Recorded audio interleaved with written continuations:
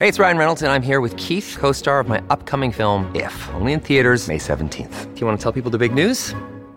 All right, I'll do it. Sign up now and you'll get unlimited for $15 a month and 6 months of Paramount Plus Essential Plan on us. MintMobile.com/switch. Upfront payment of $45 equivalent to $15 per month. Unlimited over 40 gigabytes per month. Face lower speeds. Videos at 480p. Active Mint customers by 531.24 get 6 months of Paramount Plus Essential Plan. Auto renews after 6 months. Offer ends May 31st, 2024. Separate Paramount Plus registration required. Terms and conditions apply if rated PG. Another day is here, and you're ready for it. What to wear? Check. Breakfast, lunch, and dinner? Check. Planning for what's next and how to save for it? That's where Bank of America can help. For your financial to-dos, Bank of America has experts ready to help get you closer to your goals. Get started at one of our local financial centers or 24/7 in our mobile banking app. Find a location near you at bankofamerica.com/talktous. What would you like the power to do? Mobile banking requires downloading the app and is only available for select devices. Message and data rates may apply. Bank of America N.A., member FDIC.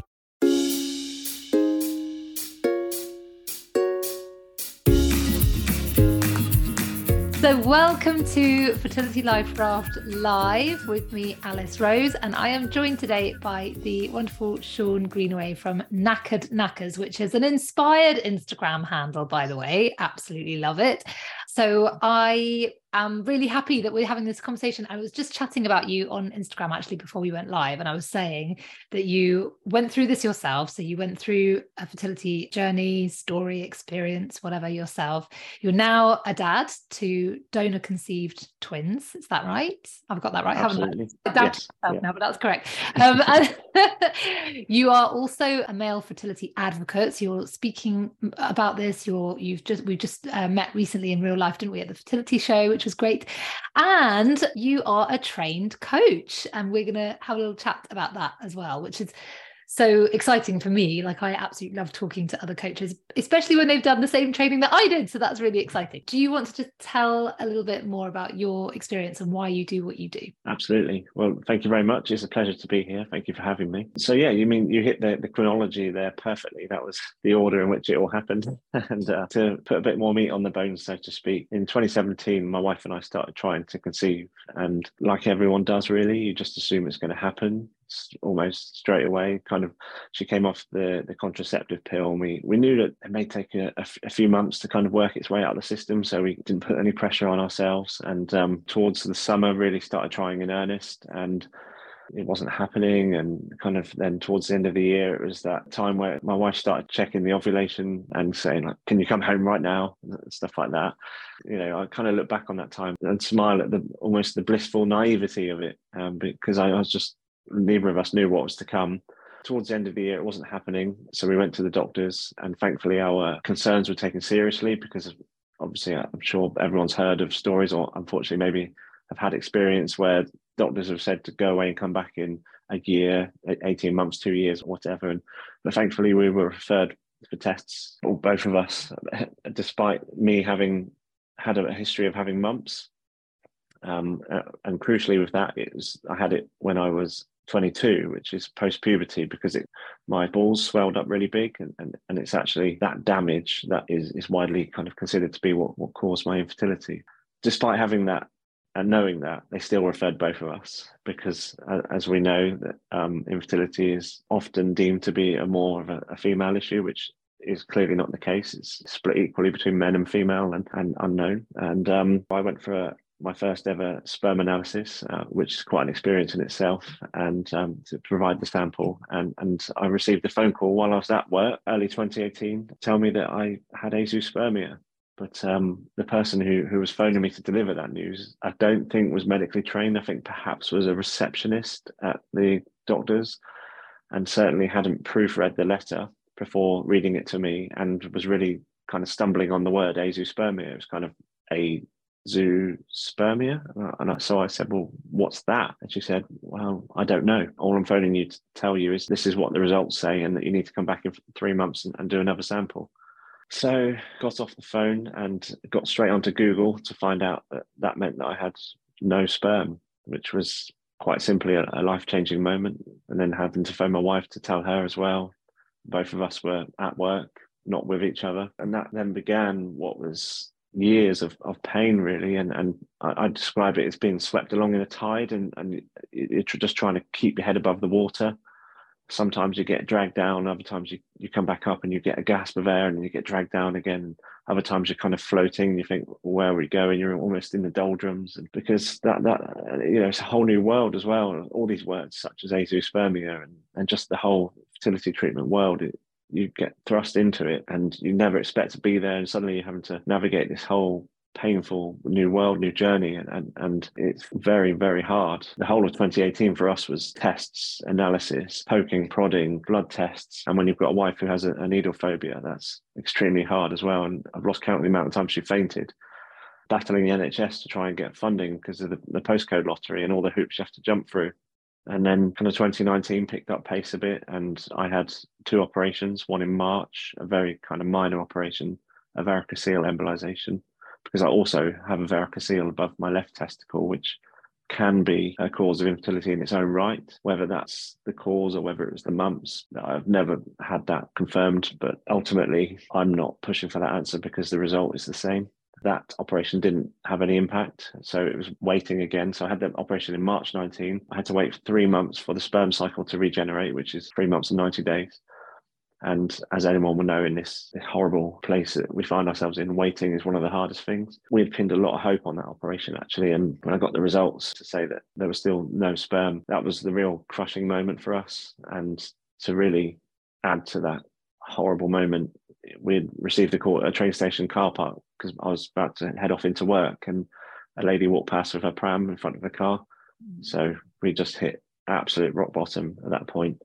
And in August of 2019, I then had a bigger operation, which was a microtesia, which cut both of my testicles open looking for sperm directly. That was also unsuccessful. As soon as I came around from the anaesthetic, the urologist and nurse broke the news to us. But by that point, and the thing is, as you'll know, Alice, when I'm summing up 4 years of real deep and dark moments and pain and trauma, and you kind of almost do yourself an injustice, but the way I'm whizzing through it, but I'm conscious of, I could speak for the whole hour just on our journey. Yeah. But by this point, this was just for closure.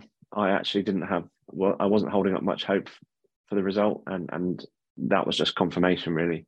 I'd asked myself the question of what would I regret least? Would it be having the operation or not having it, and always having that question mark? So towards the end of 2019, we progressed to use donor sperm, which we'd already been discussing a lot over the last year or so. And the reason I don't ever say, unfortunately, that operation didn't work, or unfortunately, the second one didn't, because we used donor sperm and we ended up with our beautiful twins, Ray and Evelyn, who were born in February of 21. So again, the whole of 2020, the first half of 2020 was also more disappointment. IVF cycles not working, my wife getting seriously ill. But we were blessed in February 21 with them. And it's been a crazy ride since I put myself out there and decided to be what I needed. And that was a man talking about it, because I couldn't find anyone. And that's partly why my own healing took so long, because I was having to navigate it on my own. I recoiled from having any kind of therapy or counselling that the clinic put on because they were females, and I just didn't feel that I'd be heard, and I felt that they'd be judging me. And I know they're professionals. I know this, how stupid this might sound, but it's not, because when you're in that moment and you're thinking that you're less of a man and your identity has really been hit, your ego's taken a huge blow, because that's what you're brought up almost to believe, that it's a right, and that we should all, of course, we should, but as the World Health Organization classes it as it's a disease, so and it's a disability. And unfortunately, when you're finding yourself in that situation, especially as a man, when there's no other people talking about it, it's a hard place to be. So I did it on my own, and then I decided I need to be exactly what I needed. And so I just started putting myself out there, and it's taken me to some very amazing places, and I've met so many fantastic people such as yourself. I could just sit and listen, like you just then when you were saying, I could just, spend ages talking about this. I was like, carry on. I'm so you're such a good speaker, because I just want to hear more about everything. It's such a difficult journey that you went through, Sean. And thank you for putting yourself out there and for sharing it, because you're absolutely right. Like, there's only actually a handful of men that I've spoken with, actually, like since I started doing all of this 5.5 years ago.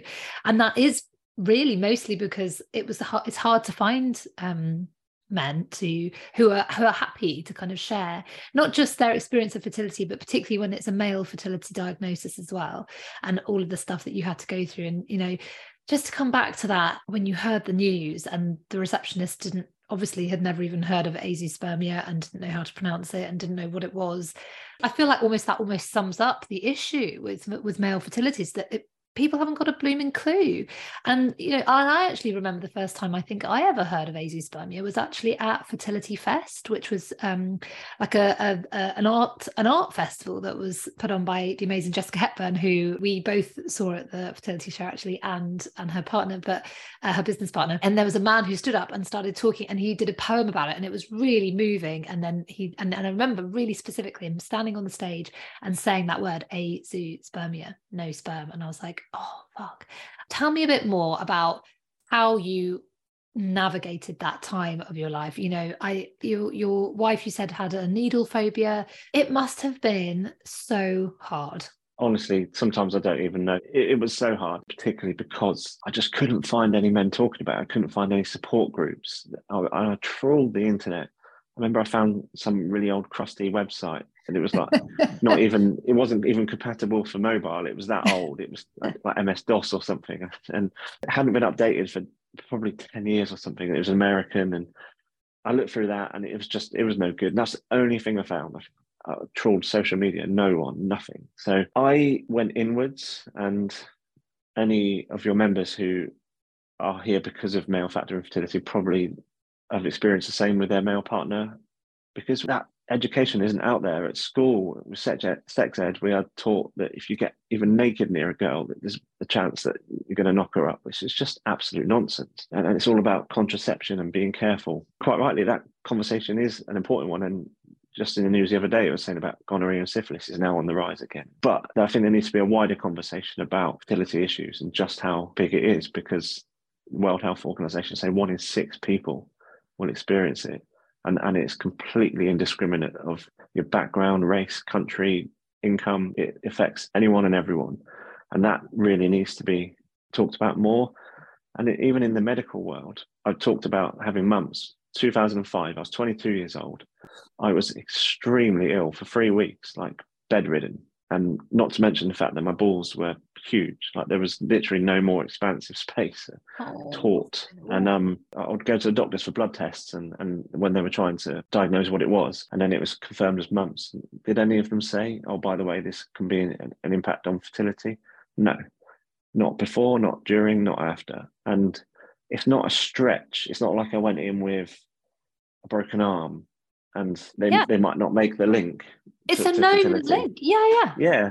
But not to mention the fact that my balls were so damaged and big, and that's the same body part that I just can't understand how there was nothing. And this is because it's 2005, smartphones weren't a thing. So Google wasn't as accessible as it is today. I can't even remember if we had a home computer. The internet wasn't a thing because it was still old school. Like you go to the library to do your research, and that's 2005. Fast forward 6 years, 2011, I was in the shower doing the checks that every man should do in that area. And I found a lump. And I remember calling my wife in, and she was saying, we need to get to the doctors. So I called up, got referred, went to an ultrasound, and the sonographer dismissed it straight away. He goes, don't worry. And he showed me on the screen, don't worry, it's just a cluster of tubes. Because obviously I'm worried about a tumour. He's looking for a tumour. Yeah. You go, don't worry, it's just a cluster of tubes. That were his exact words. That just a cluster of tubes was a varicocele. Again, like I mentioned earlier, a cause of infertility in its own right, or can severely damage any sperm that is being produced. But that kind of lack of knowledge in the medical world, and again, it's not a stretch, it's the same area. How is that link not being made? And because I'm not being told this by medical professionals, I'm just going off, kind of getting on with things like, when I had mumps, I was most worried that I wasn't going to make my lads trip to Magaluf. And that was my major concern. And then I managed to make it in time. I lost about a stone in weight, and I was like, happy days. I'm looking good, beer gut's gone, let's go. And you just kind of carry on. It's only later in life, and I say, like, when I went to the doctors, I kind of had that in my mind about mumps, but that came years down the line when I would be, because I had a picture of my hugely swollen balls, and I would show it like a badge of honor, like, yeah, look at this, huh? It was only when someone at work in kind of canteen culture, and I'll never forget this word, because at the time it meant nothing to me, but now I hate it. He said, oh, that can make you sterile. Oh, and God. Yeah, and I hate that word so much because it's just awful. And for example, on the female side, a lot of people I speak to say, yeah, their equivalent of that is barren. They're just really horrible words. So having that almost word of mouth knowledge of what mumps can do is why I went to the doctors. I still hadn't even particularly Googled it at that point. The language we use, and just to, and it comes up a lot on this podcast, but it's so important. But God, everything you're saying here, it just, when you put it all together and you zoom out, it's unbelievable that nobody actually at any point raised that this could lead to fertility problems like that. That just blows my mind that I mean, I'm hopeful that thanks to people like you and thanks to the conversations that are now out there and the social media that's there, and there are more places to get support now, but it's still like we need much more awareness about male fertility. We need more and more men talking about it. We need to understand, just having normal conversations about it, because it is a bit of a taboo, isn't it? And do you think it's harder for men to talk about? Yeah, it's harder for men to talk about anything, which is a huge problem, and it's kind of the well-publicized stats on suicide in men being the biggest killer under the age of 50, because men aren't talking, they're not opening up. And a perfect example of this is, so when I put myself out there about my infertility, a friend of mine, a very good friend of mine, contacted me and told me about his depression and mental health issues, struggles. And my initial reaction was, I was a bit taken aback, and I was like, but that's not what I'm talking about. He said, no, that's not the point. It's the fact that you've opened up. I'm telling you, and I've never told anyone else apart from my wife, and obviously the doctor who he was seeking help through. And I was blown away, because that was a real lesson for me, actually, to know that it's not what you open up about, it's the fact that you're opening up. And men just need to do that more. The kind of conversation around mental health is growing, but it still shows that the fact that so that was 2 years ago now when I first started talking about it, he'd been suffering and struggling for years and not told me. Even when I was working with him and we'd had many beers, it was never something that came up. And he's now considering what he can do to help and get the word out. And it's like a snowball effect. And one day maybe we'll be where you ladies are, because you're so much better at talking. And it's not a weakness to open up. We all have something. And that's the key element, is when I was in that place where, because I couldn't find anyone else talking about it, I assumed I was the only one. And that is the most dangerous place to be, because you become isolated. I'd started pushing my wife away and shutting off from her, and really went inside myself and was going through what I didn't know at the time was grief. And I can almost remember each stage of it. I was just being dragged unconsciously through this guilt, anger, depression, denial, blame, and all the kind of parts of it. I remember just being angry all the time, first thing in the morning, and assuming it's because I was going to work or because of this project or deadline or whatever. But no, it was this big umbrella of infertility. It was like a shadow, always there. You see a family of kids, and suddenly that sadness, that horrible twinge of sadness, it just gets you in the gut, would kick in, and it's omnipresent. It's always there. It's always in the back of your mind. It's like I think I described it before as like a spectre in the corner of the room, just always there to remind you. And by opening up, that's what then started my healing process. Once you start talking or writing it down, for example, once it's out of your mind, you suddenly start to rationalize those thoughts and feelings. You start to find answers. My wife was knowing that this was going to help me, but she was trying to almost push me at first, and I was recoiling from that, and it was just pushing me further away. So she kind of learned and adapted to be more gentle, and that I would find my own pace. But there is a balancing act with that, because there has to be gentle encouragement, because you can't let someone go off completely into the darkness on their own. But I was consuming a lot of very good content in terms of people that had not gone through the same but life-changing stories, such as Henry Fraser. His book, The Big Little Things, changed my life, and that is not even over-exaggerating. Why did it change your life? Henry Fraser, for anyone who hasn't heard of him, he's amazing. A very sporty family. His brother was a professional rugby player. Henry was potentially on the way to become that. He was a very talented rugby player. And when he was 17, he was on holiday in Portugal with his mates, playing rugby on the beach. And then they all ran and jumped into the sea, but the sandbanks had shifted, and they've been jumping in that same sea all week. He dived in, and there was a sandbank where there wasn't previously, and he broke his neck, and he has no movement from his neck down. The Little Big Things is all based on the gratitude he felt for the smallest things in life, like being fed through a tube for months, and then suddenly his first sip of water, and we all just dismiss water as tasteless. He was saying that first sip of water and actually feeling it in his mouth and go down into his body. He said he felt every bit of it. And he said he's never been so happy to drink a drop of water. The first time, because when he was first in hospital, he was in a windowless room. So the first time, firstly, he was able to get a room with a window and look outside. But then even more so when he was first able to get wheeled outside in a wheelchair and feel the sun on his face, the extreme gratitude he felt for that. And even talk about it makes me feel emotional. Like it helped me so much. Yeah. But the letters and cards he got from friends and just the small words that they would use, and I read that and it started making me think of all the things I had to be grateful in life, because I had this huge loss. And Henry talks about that. It's his superpower now. It's his strength. Reading that, even though it's not directly the same as what I went through, but the message is the same of surviving and thriving. He's now a very well-established mouth artist because all he can move is his head. So he started with a stylus on an iPad painting stuff, and you should see his art. It's incredible. But he started with words, and I bought two and had them in frames. They became kind of mantras for my infertility journey. So one was accept and adapt. The other one was every day is a good day. Reading his story on the beach in the south of France, a month after having my micro-TZ, even though, like I said earlier, that I kind of done a lot of exploration and had discussed using donor sperm prior, I still hadn't reached full acceptance. It's like getting over a hurdle or climbing over a wall. You think you're there, you think you're at the top, but it's then getting over the other side, actually, is the last bit. And that book was essentially what did it for me. I read that on the beach and we went back to our little campsite. I started writing in my iPhone notes, and that starting to write, wow, well, that essentially became Knackered Knackers, that my Instagram, what I started writing. So I'm forever grateful to Henry Fraser. It was him and other people as well, other stories, other podcasts, and that showed me that there is something on the other side of deep pain and trauma.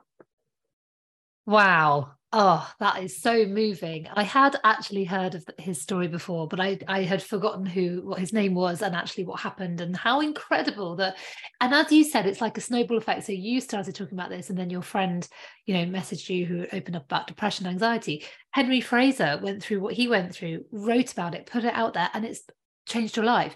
It's really incredible what happens when we are living authentically and being truthful and just allowing ourselves to just be, and just for a moment just taking away all of the assumptions and preconceptions that we've got about what other people are going to think when we just live our lives and be who we are. Like, actually what happens when we simply accept what's happened and we're able to go through that pain and get to the other side is that we help other people. And that's an incredible thing to be able to do. And not that that's to put pressure on anyone listening who's going through this, that that they have to go away and help other people. That's not it at all. But it's simply to allow yourself to move through each stage of your own journey truthfully, right? And to just give yourself what you need at each point. But what an incredible story about that book. That's what changed my life as a book, and it's incredible what finds its way to you in these dark times. The exact story, the exact person, the exact words are out there for people. If it's this podcast that inspires you to go out and find something that resonates with you, then that's amazing. If it's a book like the Henry Fraser book for you, and for me, as I always tell people, it's The Artist's Way by Julia Cameron, which changed my life. And it leads you to this path of kind of healing and this incredible story of inner exploration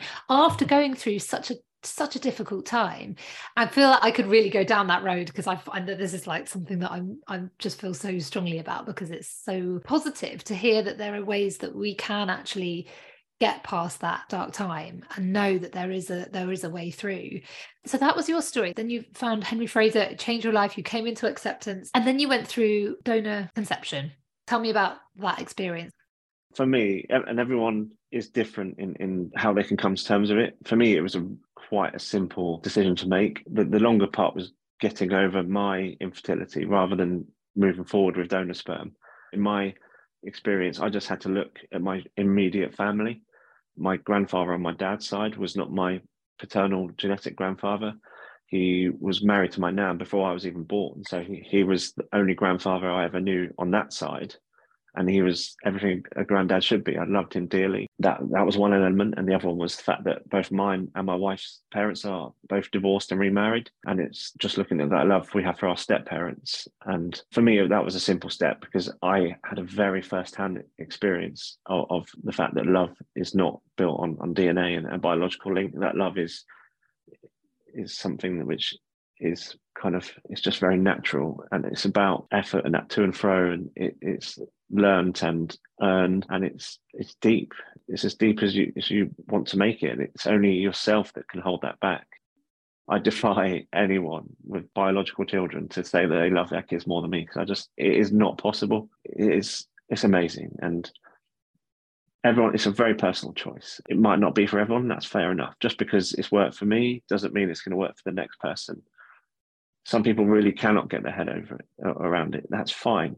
It's important that you make the decisions to progress with donor sperm or eggs, embryos, whatever it is you're choosing. That those decisions are made with full authenticity, and it's made with the best of intentions for the future child or children, because they will not heal your infertility. That trauma, that pain will always be there in some respect, but it gives you that family that you want. It may be a slightly different picture to how you initially thought and grow up believing, but you have to bear in mind the children, because you have to bear in mind that they are going to have a more complex story, and it's one that cannot just be pushed aside because it comes up all the time.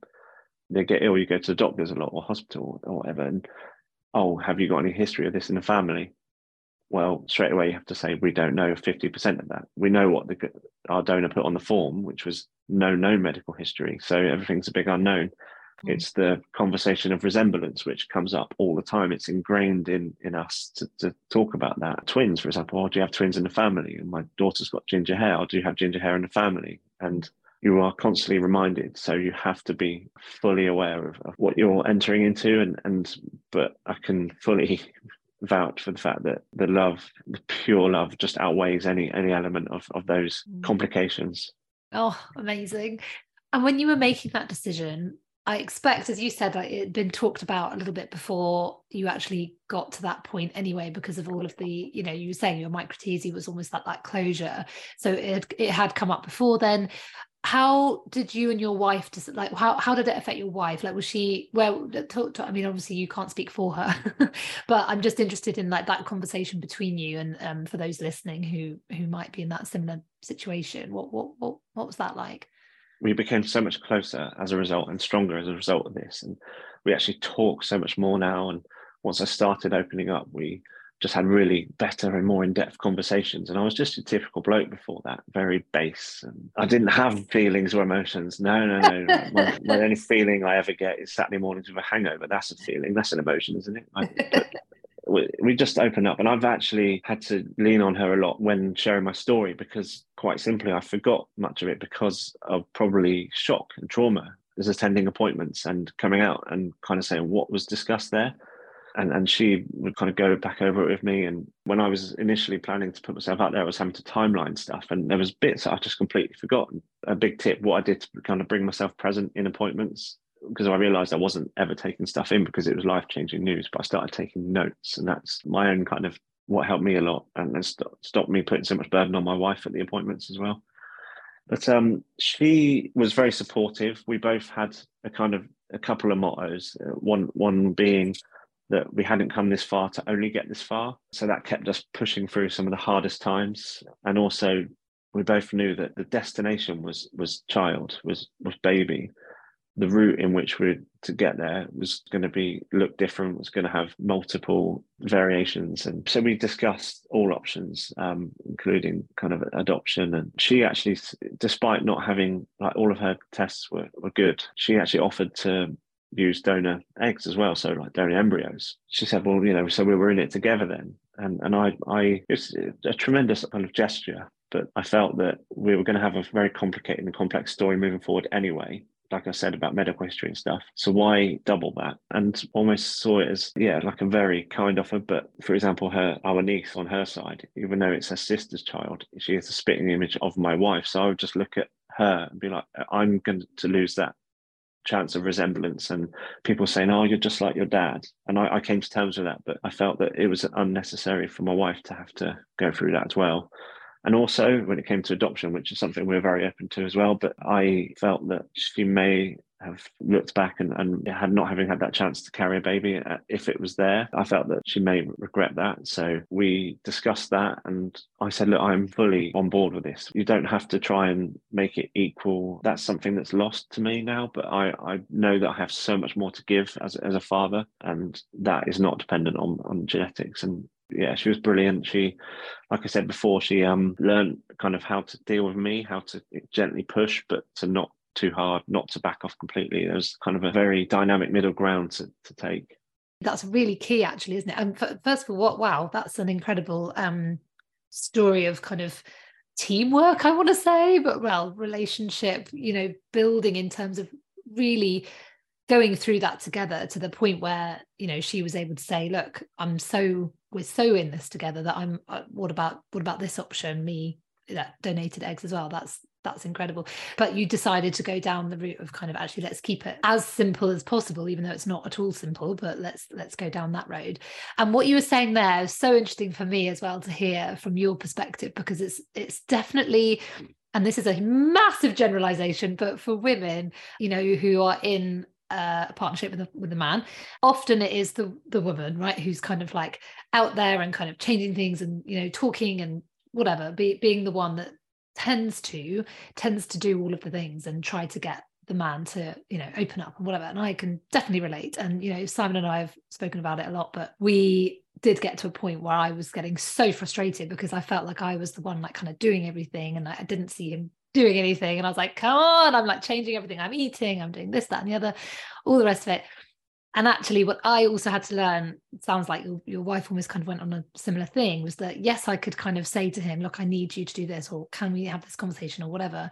And in terms of his own processing and he, everything that was going on for him, and obviously a completely different story, but just in that dynamic middle ground that you mentioned there, that's the thing that really spoke to me, because it's that idea of we can't make anyone else do their own healing, or we can't make anyone else kind of see things from a different perspective. It really is around not letting them go so far down that black hole by themselves. We're there for them, but we can't do it for them, and that's what I really had to learn in my own relationship too, is that kind of, I'm here and I'm listening, like, for whatever you're going through. And he doesn't mind me sharing that he's been through a lot of generalized anxiety disorder, so he's been dealing with anxiety for years and years.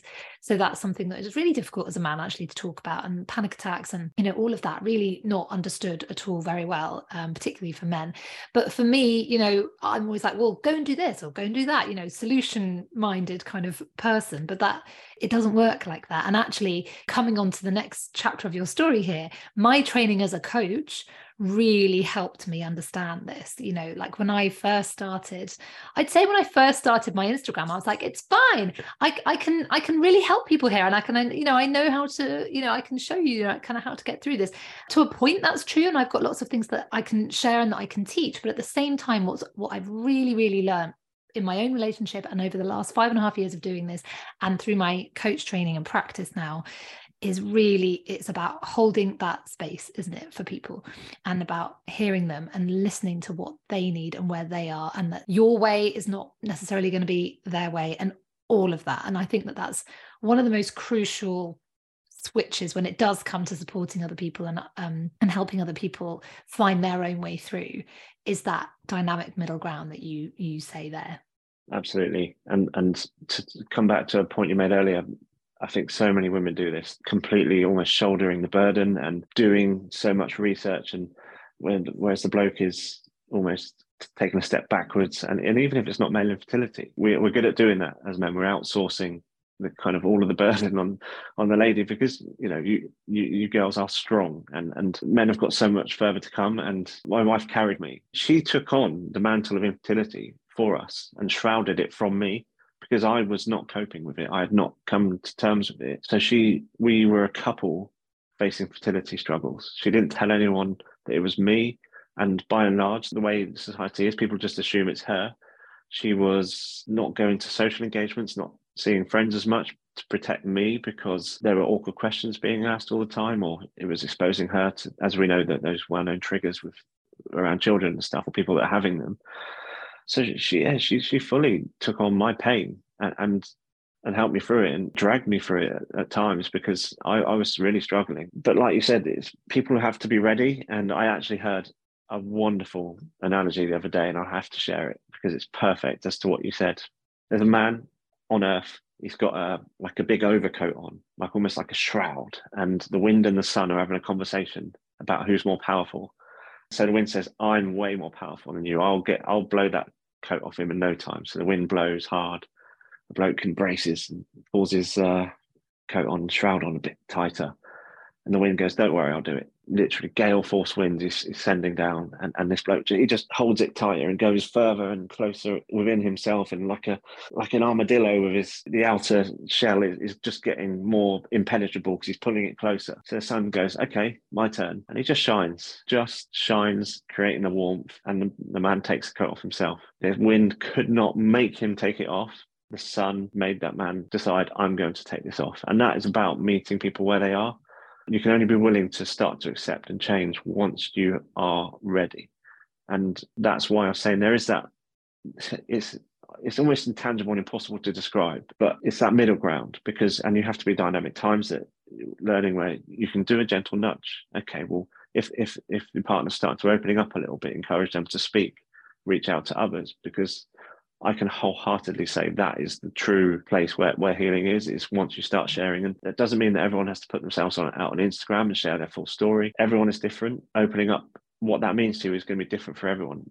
But I can truly say that the moment I told my friends, I didn't even know I was going to do this. We started opening up and telling our friends May 2020, when we finally were having the IVF round that was the one that became successful. We started telling everyone. And that day was one I'll never forget. My friends' reactions, and I'm talking what people would call alpha males, like good at football, handsome, blah, blah, blah, all that nonsense that actually, doesn't mean a thing. But at the time, I was still placing a lot of value onto that. They were amazing. They were my friends since I was 5, and then kind of told the core group and also other members of our immediate family who weren't brought into the story, who had actually been told to never ask us stuff again because they were being so insensitive. That moment, when you're bringing people in, you may feel that you're doing people a favor by not sharing your burdens and your pain. You think, oh, they got stuff going on. They don't need to know this. But actually, it's a real gift to share what you're going through with other people and giving them the opportunity to help you. And that is the real gift, is you're not burdening someone by telling them. You are allowing them to honor their position as your friend, your relative, whatever it is, and allowing them to try and help you. It's actually more selfish by keeping it inside. And I can say this because I did it. But that's like yourself with the coaching. So I just started sharing my story. And for 2 years, that took me, like I said, it took me in places I never would have imagined. But that was my subjective story, and I kind of was going through it chronologically, and I kind of got to the end of that. And that story will always go on because my thoughts and feelings change, different perceptions come up. I'll always be living as an infertile man and a donor recipient father. So there will always be stuff to write about. But I kind of wrote about my story from backwards to the present. And I was kind of like, well, how can I further put out that support to men and that help? So I spoke to Natalie Silverman, who put me in contact with you, and to talk about the coaching. And it's just been, we did the same, we did transformative coaching diploma, and it had such a transformation on myself as well. I can, it's amazing. It's made me even more like rounded person after the infertility did a lot. This is now pushing me on a bit more. I wanted to, like you said, our story is our story. How we got through stuff is how we got through it. That can change or will change to everyone. Everyone's different, and that's the beauty of life. But I wanted to be able to objectively help people rather than just share what helped me, because that it's not one size fits all. Absolutely. I couldn't relate more with the when I went through my own coach training. It's like an experience for yourself as well. It really is an incredible skill to learn and then to craft over time as you build up that practice. And it's such a different thing to kind of share it. I mean, sharing your story is incredible, and then to learn how to then hold that space for other people to the point where you're able to understand that you're not there to fix, you're not there to push a solution on them. And really, it's that journey that you go on together with your client. It's really special. And I think that's what exactly that idea of like no one size fits all is what we teach inside my membership, inside the Life Raft, where it's really about me just reminding people all of the time about the agency that you have, the ownership that you do have day to day, even though you feel so out of control, and you are out of control in many ways, but there are lots of things that you can do to own each stage of it, whether it's to find that book that you found, that changed your life, whether it's to do the Artist's Way like me, or whatever it is. There's going to be something that you can do day to day, which gives you back that power, gives you back that idea that you're not just, and I love the analogy you used at the start there, where you just like get dragged down under the tide and sometimes you're drifting along and you don't know where it is, because it ties in really nicely with the Life Raft and the idea that we are, it is like sailing on the sea, where you don't know if there's going to be like a whirlpool with like a three-headed like Greek monster underneath, or whether you're going to have like an amazing time, blitzing through the waves with the sun shining and the wind in your sails. But if you're able to kind of stock up your supplies on that Life Raft, which is what we teach inside my membership, then that's when you're going to be able to manage each part of that, and if you do get sucked down in that tide, learning how to manage it when you're down under there and what you can do, and whether it is just to kind of almost like coming back to that story around the wind and the sun and the coat, and do you hold on or do you let go, or at what part do you do which thing? and really understanding that you do have more agency than that. That was a long old ramble, excuse me for going off on one there. No, it's so relevant, and it's not our choice to be in the situation, but it's our choice how we cope with it and what we do to move forward. Exactly that. Oh, Sean, it's been such a brilliant pleasure talking to you. And my member here just saying thank you so much for sharing your story, your pain and your joy. It's so moving and inspiring. It really is. I'm considering using an egg donor, but struggling with the acceptance part and grief of my genetics. And I'm sure lots of people listening to this, if you're in that position, will be in that kind of struggle with the acceptance part. I will look for that book, she says, and tell my husband to listen to the replay. Yeah, it's so helpful, Sean, to hear from a man that we just don't get enough of. And I'd like to make sure as many people as possible hear this episode. So if you're listening right now and you found this helpful, please do share it, please do review it, please do tell people about it, because Sean is doing an incredible job here. And it's not just about telling your story, but also giving that hope. And for me, whenever I say sharing hope, it's always around actually hope that there's somewhere to go beyond that darkness. And that's not necessarily a baby, although we hope so, but it's the idea that you can get through that grief and to the other side, that there is a way through that. And of course, the hope is always there. There's always hope. And you share that so beautifully. So thank you very much. Where can people find you and contact you and work with you? Tell us everything. So at Knackered Knackers on Instagram is probably the best place. I also have a website, knackeredknackers.com. So either of those, ping me a message or an email. The website has an anonymous forum. So if you're not ready to put yourself out there or to follow or to DM someone and kind of with your name, then I was there. I get that. So that's why the website has that function. So you can join anonymously, and there's various different sections on there to cover anything, even if it's, for example, not male infertility, but you're trying to support your partner who is going through it, then that's covered on there. As you said, Alice, I'm trained to do the coaching, so I work with people on a one-to-one basis and really help them navigate through this and living a more positive life beyond as well. And to kind of, I'm conscious of time, but I'll quickly, your member who mentioned that, I described how I came to accept donor conception about my family, but also it was about looking inside myself and realizing who I am as a man, who I could be as a father, and obviously that directly applies to who you can be as a mother. I asked my wife what was it that attracted her to me when we first got together, what made her want to marry me, because I guarantee that when she first saw me, she didn't look me up and down and think, oh, he looks like he's got a very high sperm count. It's what makes me me, and that is what would make me a good father. It's all those other things. It's hard to let go of, it really is, but that genetic tie, it is not the be all and end all. It's who makes you. It's your humor, your compassion, your empathy, your strength, And the fact that you're here shows how strong you are, and that is what will make you a wonderful mother. Oh, that's incredible, Sean. Thank you for sharing that. And also we should mention, and there is brilliant Becky who runs Paths to Parent Hub as well, is a great place to go for anyone who is going through donor conception. And you do get a discount on Paths to Parent Hub if you are a LifeRaft member. I should mention that as well. But yes, thank you so much. And is it knackered_knackers on Instagram? Yes. Good. Okay, just wanted to get that in. To make sure. I forget that myself, but I think you should find me anyway, and it's quite unique. But yeah, knackered_knackers. Knackered_knackers. And this has been such a moving and interesting conversation. So massive thanks to you. Keep doing what you're doing. It is so needed, and we are lucky to have you in the fertility world and the coaching world, in fact. So yes, thank you so much, Sean, and thanks to everyone for listening. Thank you. Thanks, Alex. It's been a pleasure.